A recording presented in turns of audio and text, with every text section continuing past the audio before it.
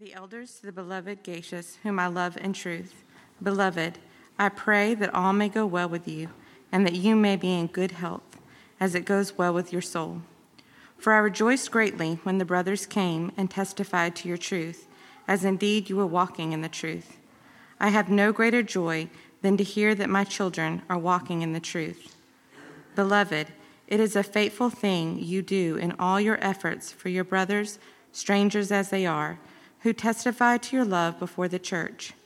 You will do well to send them on their journey in a manner worthy of God, for they have gone out for the sake of the name, accepting nothing from the Gentiles. Therefore, we ought to support people like these, that we may be fellow workers for the truth. I have written something to the church, but Diotrephes, who likes to put himself first, does not acknowledge our authority. So if I come, I will bring up what he is doing, talking wicked nonsense against us. And not content with that, he refuses to welcome the brothers, and also stops those who want to and puts them out of the church. Beloved, do not imitate evil, but imitate good. Whoever does good is from God. Whoever does evil has not seen God. Demetrius has received a good testimony from everyone and from the truth itself. We also add our testimony, and you know that our testimony is true. I had much to write to you, but I would rather not write with pen and ink. I hope to see you soon, and we will talk face to face. Peace be to you. The friends greet you. Greet the friends, each by name. You can be seated. Well, good morning, Midlands Church fam.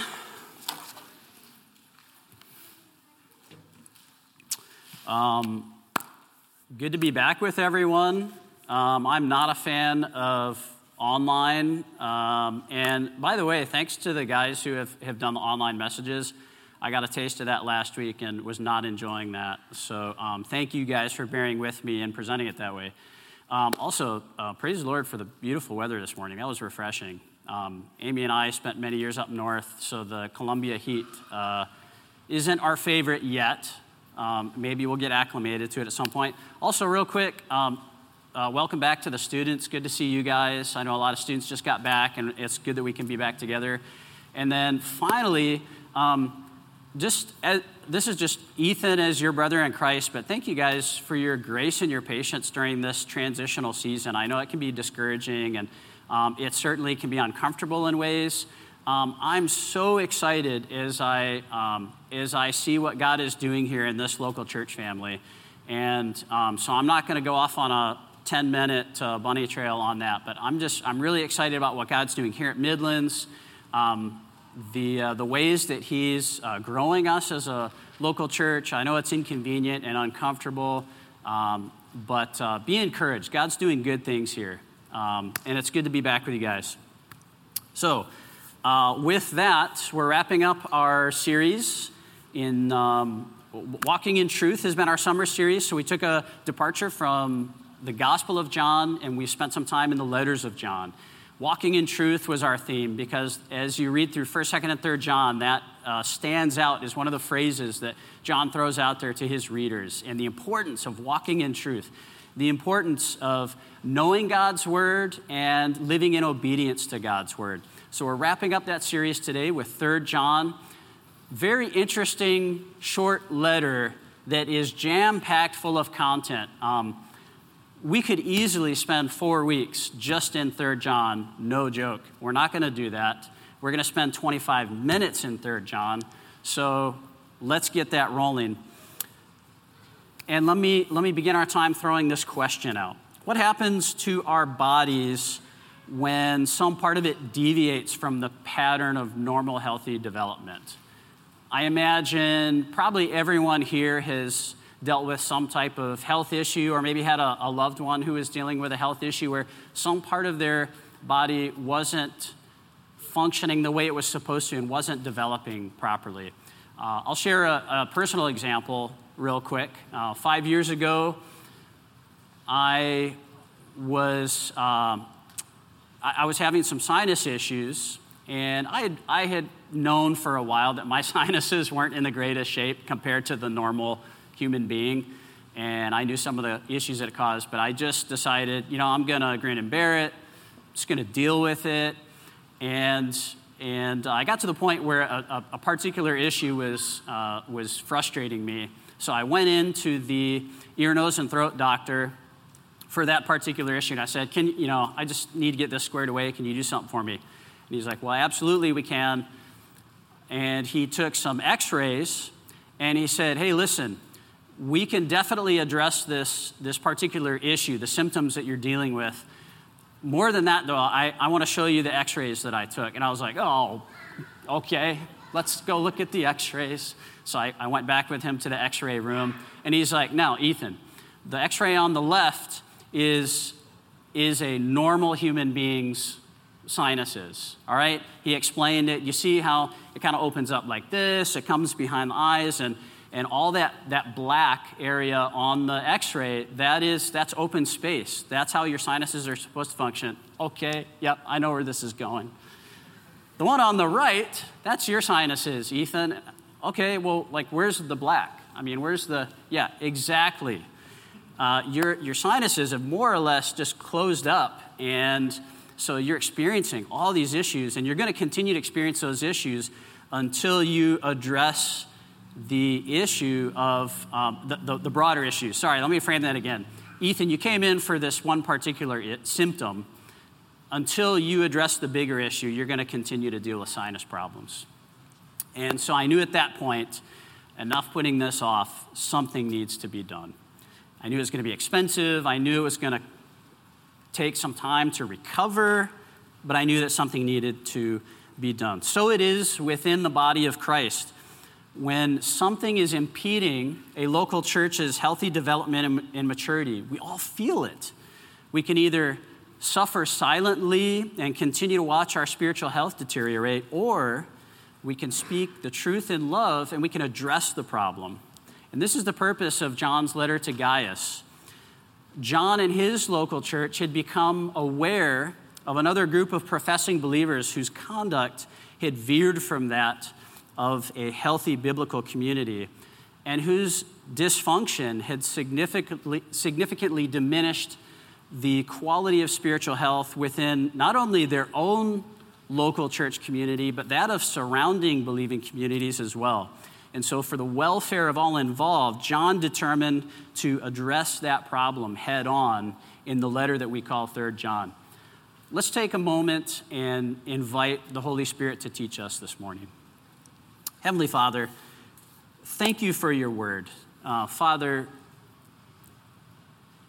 we all at times take your word for granted, and we shouldn't, Father.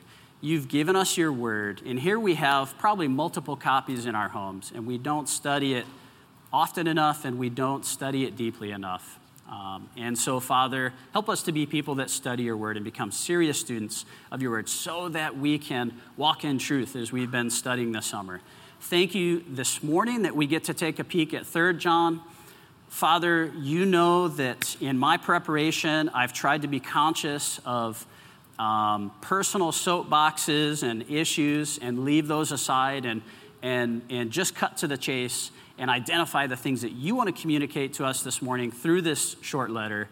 And Father, I pray that you'll help me to be faithful to communicate those clearly.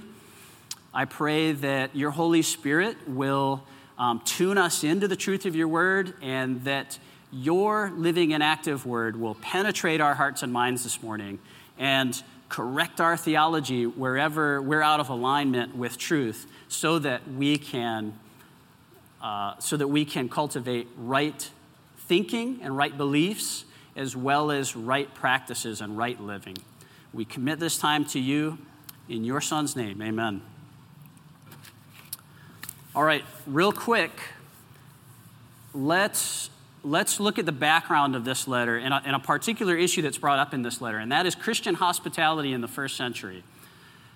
We discussed that a little bit in the letter to 2 John last week, that how important hospitality was. And we looked at it from the angle of hospitality carrying so much importance with it that John warned his readers, please do not host false teachers in your home. Yes, we want to be hospitable people, but not with them. The cost is too great. It reflects on the Christian community. It's going to confuse people in thinking that these false teachers have a valid message. So yes, show hospitality, but not with those individuals. In this letter, it's quite the opposite. John is addressing his readers and saying hospitality among genuine believers is of critical importance. Here's part of the cultural background in that. Again, we look at our culture today and we think of hospitality and even our means to get around places. We have transportation, we have nice homes, it's easy to get to and from places. We have, usually money isn't an issue, even for the poorest among us. So if we need to stay at a hotel at some point, it's not a problem. Back then it was quite different. Many places didn't even have something along the lines of an inn or what we would call a motel or hotel. Obviously, they didn't have motels, but they typically didn't have inns. Now, certain places did. Of course, we know that. We see in Scripture there are examples of there being inns. But even in the places where there were inns, my understanding is that they weren't how shall I frame this delicately? There was often unsuitable activities happening in those places. These are places, well, I'll just throw it out there. My understanding is that not only was that a place you could stay, and maybe on the upper level have rooms where you could stay in, and the lower level have your livestock, and you could purchase feed for your livestock, and you could purchase food. But there was also immorality that would center around those locations. And so I think for this reason, you think back to Matthew 10, for instance. Jesus gives instructions to his disciples as they're going out to take the proclamation of the kingdom of God coming to earth. Stay in private residences. Go to a place and find who's honorable there and stay with them. He gave them some explicit instructions. I think that had to do with the reputation of some of these places. So John understands the importance of these individuals, these other believers going around and preaching the gospel, and the importance of hosting them in the homes of other believers. For instance, there's some other biblical examples in Romans 12, verses 10 and 13. Paul says to the Roman church, love one another with brotherly affection, contribute to the needs of to the needs of the saints, and seek to show hospitality. 1 Peter 4, 8 through 9, Peter's writing to the Jews who had been dispersed throughout Asia Minor, and he says, above all, keep loving one another earnestly, since love covers a multitude of sins. Show hospitality to one another without grumbling. So you'll notice these are in the context of instruction about how believers are to relate to other believers. Within the believing community, even if the individuals were strangers, if these were individuals you didn't know by name, but they came with accommodation from other believers, you had a responsibility as their brothers and sisters to host them in your home. And hospitality wasn't so much hosting relatives or close friends like we might think of it. It was hosting strangers, other believers, which we also do in some ways today. Okay, so there was critical importance with this, and with 3 John in particular, here are these men who he says, let's see, verse 7, he says, for they went out for the sake of the name, accepting nothing from the Gentiles. Therefore, we ought to support such men so that we may be fellow workers with the truth. They went out for the sake of the gospel. These were front lines guys who were taking the gospel to new places and building up the bodies of local believers. They were accepting nothing from the Gentiles so that people wouldn't think that the gospel was something that was sold. Salvation is something you can purchase. No, they were coming with the gospel that had been freely given and that they were freely giving, but they did depend on hospitality from believers. So we'll see in this letter, that was one of the issues that John is addressing with Diotrephes. He refused to show hospitality. All right. What I'm going to do here as we look at this letter, the letter is kind of bookended with commendations of Gaius and Demetrius. And so I'm going to look at those first because those serve as sort of the contrast against which Diotrephes' faults are exposed, okay?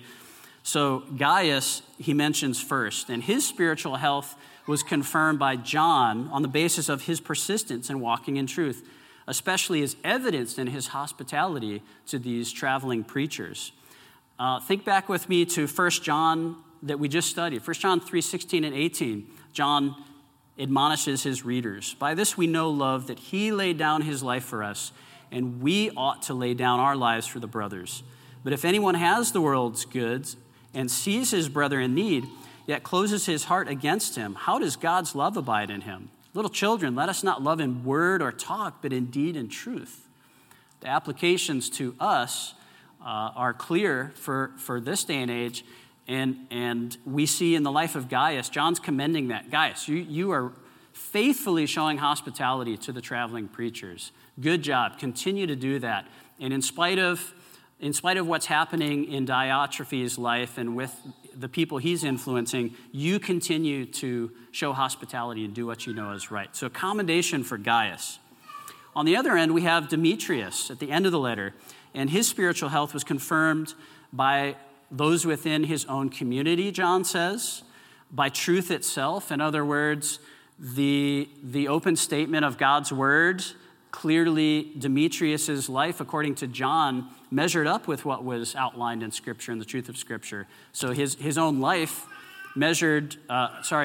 correlated with the truth of Scripture. And then he says also the apostle in his community had spent time with Demetrius and could commend him wholeheartedly.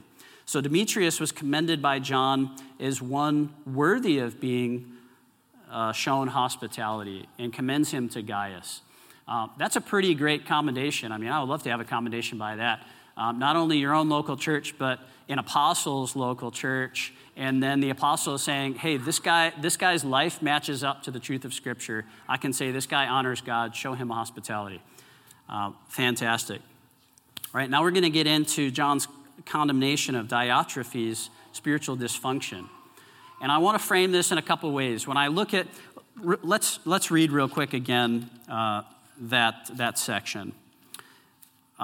Verses 9 and 10, John says, I wrote something to the church, but Diotrephes, who loves to be first among them, does not accept what we say. For this reason, if I come, I will call attention to his deeds, which he does, unjustly accusing us with wicked words. And not satisfied with this, he himself does not receive the brethren either. And he forbids those who desire to do so and puts them out of the church.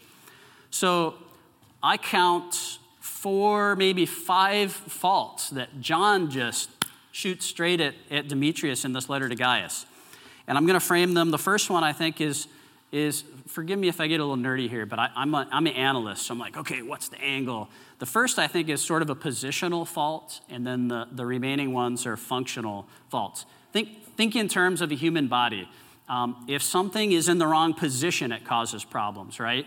We also know that if something's in the right position, but it's not functioning properly, it causes problems. Okay, that's how my mind is looking at this. I hope that I conveyed that well, but let's take a look. So first fault is a positional one. Diotrephes sought a position of preeminence within the believing community. Let's look back at Matthew chapter 20, verses 25 and 28. Some of my favorite verses, especially as they pertain to Christian leadership. Listen to this. Jesus, by the way, the context, James and John came to Jesus, and they were certain, man, Jesus is the Messiah.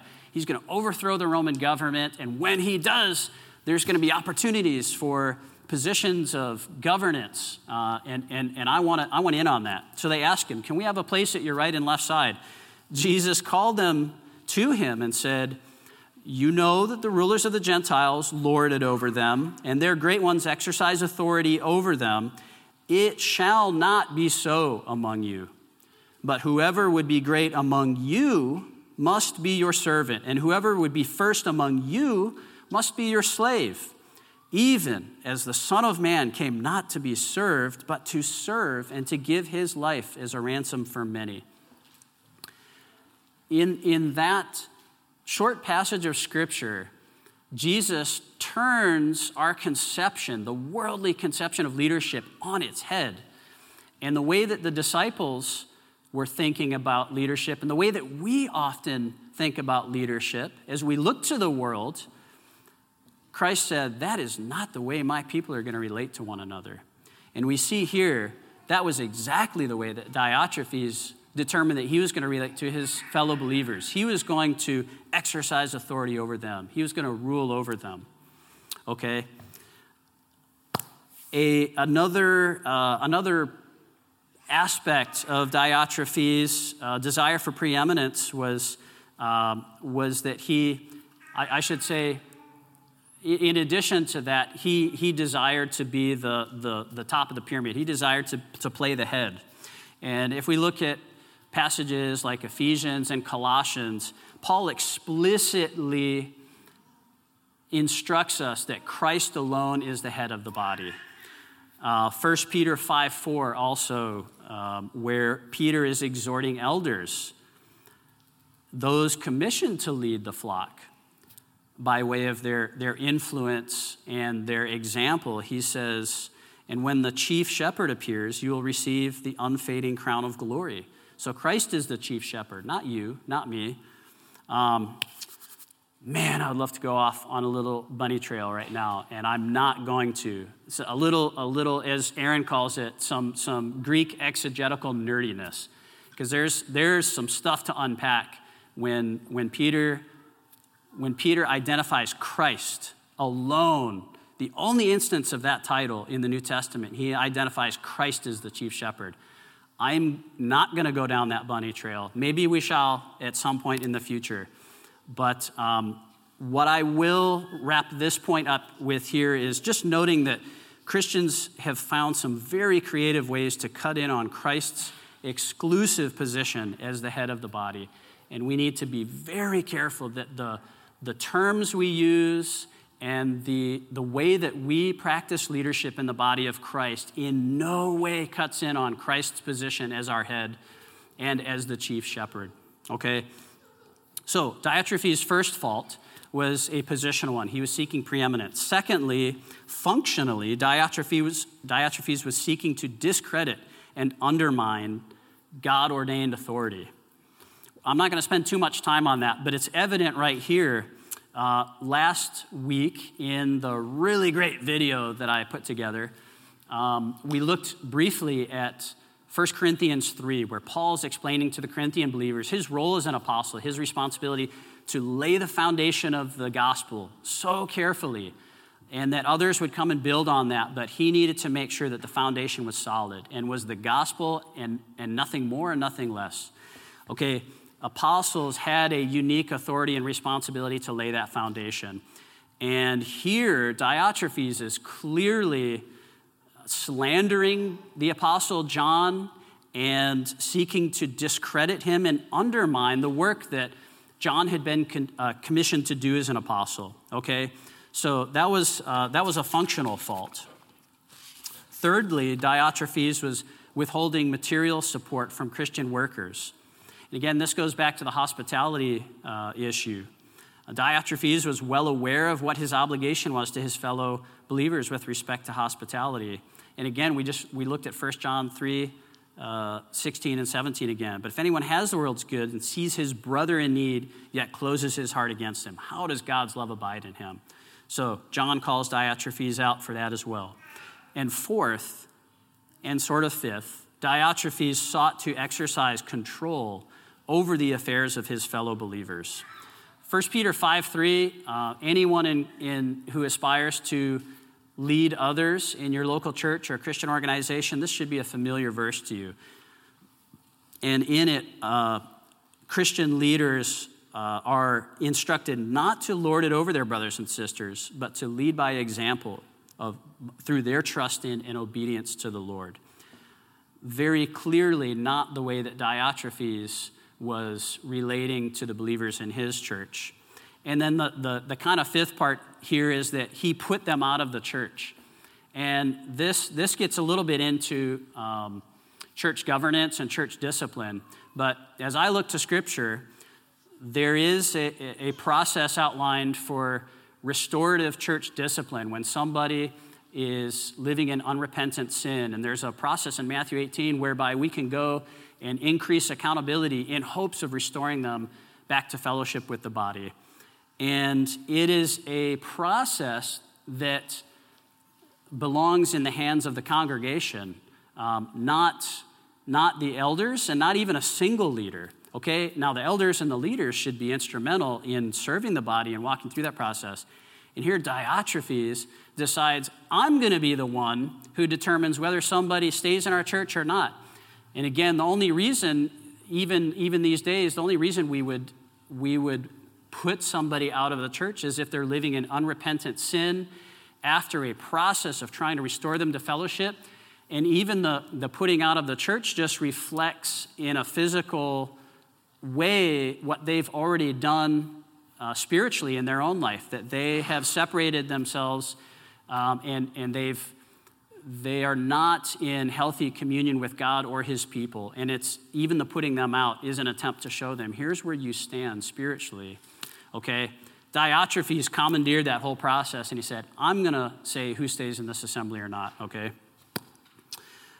So, as I was thinking about this, Diotrephes' situation reminds me of Paul's clear warning to the Ephesian elders in Acts 20. Paul had warned the Ephesian elders that after his departure, fierce wolves would come in among them, not sparing the flock, and that from among their own selves would arise men speaking twisted things to draw away the disciples after them. And he said, therefore, be on the alert. Well, here this is playing out. And so we shouldn't be surprised. Paul saw it coming. I'm sure the other apostles were seeing it in certain ways. And John knew, I need to address this. This is not healthy, and I need to call this out for the sake of these believers and certainly for God's honor and glory. Okay? And guys, we need to remain on guard, no less in our own day, against the emergence of those with destructive doctrines and practices. Okay, real quick.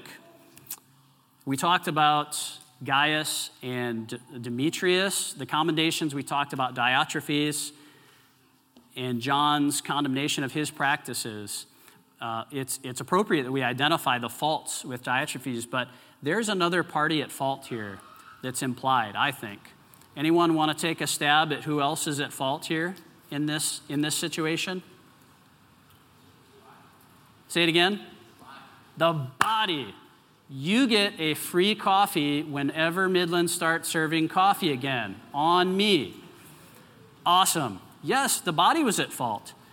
And just so you guys don't think I'm reaching too far, one of the commentaries we studied, Colin Cruz, really great commentary, he says, in doing what he did, Diotrephes must have had the tacit approval of the majority of the members of the church. And here's my takeaway from that. In our own Christian communities, we need to be careful not to create situations in which a single member of the body is afforded excessive influence by means of either an individual's position or their function within the body, like we just looked at, okay? The local church ministry is every member functioning according to the role and the gifting that God gave them. And when those aren't, when we take that out of context, the body starts to dysfunction, okay? By the same token, when we become aware of practices that are spiritually harmful and don't align with the pattern that's been established by the head of the church, we're responsible to address it as brothers and sisters. We need to speak the truth in love.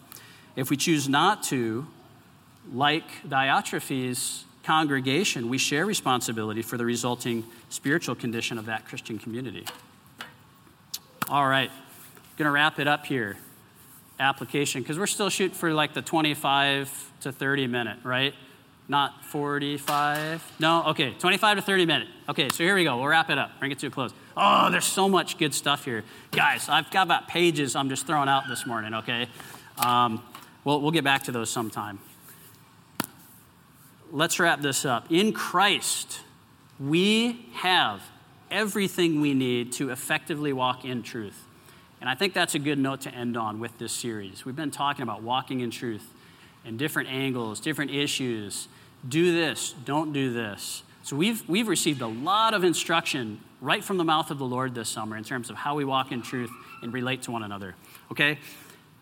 Aaron, I'm going to put this on Aaron. He introduced us to these terms, orthodoxy and orthopraxy. Okay, actually really great terms. Right doctrine and right practice. okay? Orthodoxy, orthopraxy. And let's, as we go forward from this series this summer, let's think about the applications in our own lives. And before the Lord, let's ask, Lord, is what I believe true? Let's go back to God's word continually and make sure that what we're hearing and what we're thinking is true and aligns with God's truth. And then the things that I'm doing, Lord, I want to honor you in my living.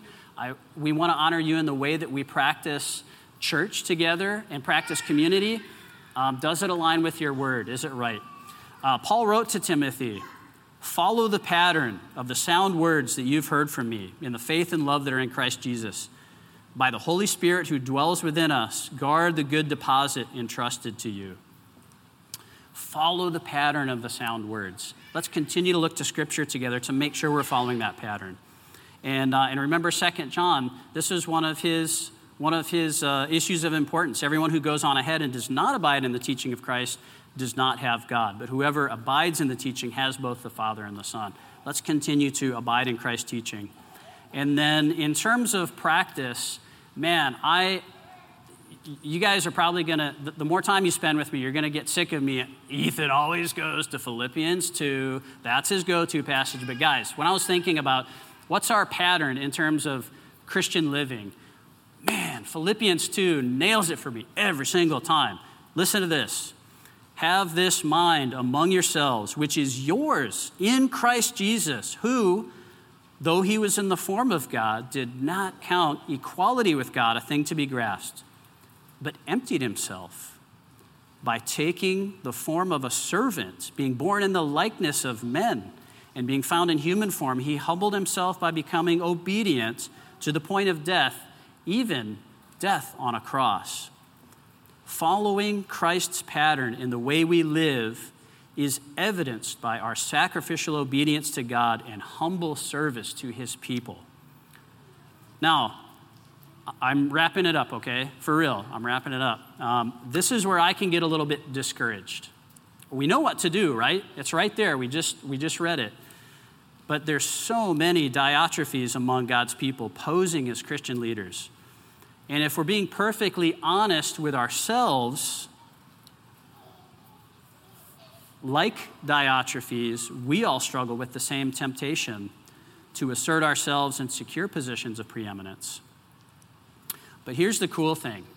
I don't know about you, but I feel like I know what to do. My spirit's willing, my flesh is weak. I don't know where that phrase came from. And I need some help.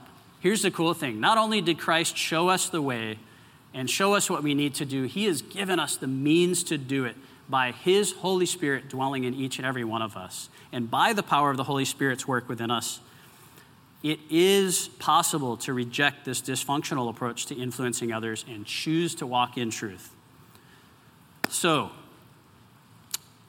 herein lies the value of having studied 3 John together. This isn't just some crusty first century letter from an apostle to a struggling church. It is the living and active word of God, and God desires that it would have a sanctifying effect in each of our lives. I pray that what we've studied together this morning will prompt each of us to prayerfully reflect on our own character and that we would choose to walk in truth. Let's pray. Heavenly Father, wow, what a challenge. It's easy for us to read this letter and shake our finger at Diotrephes, and yet how convicting it is to think that there are some things that Diotrephes was doing that I'm tempted to do and have done in my own relationship with my fellow believers. So, Father, firstly this morning we come to you and we repent of our sin in the unhealthy ways that we sometimes relate to fellow believers and the conspicuously worldly practices that we adopt in Christian communities and slather with servant leadership rhetoric. Father, we confess that to you, and we ask that your Holy Spirit, by the truth of your word, your living and active word, would transform the way that we think about and practice leadership and relationships among your people, Father. We want to be those who, through the power of your Holy Spirit, are infusing health and life into the body of Christ. Help us to do that, Father. We ask in your Son's name. Amen.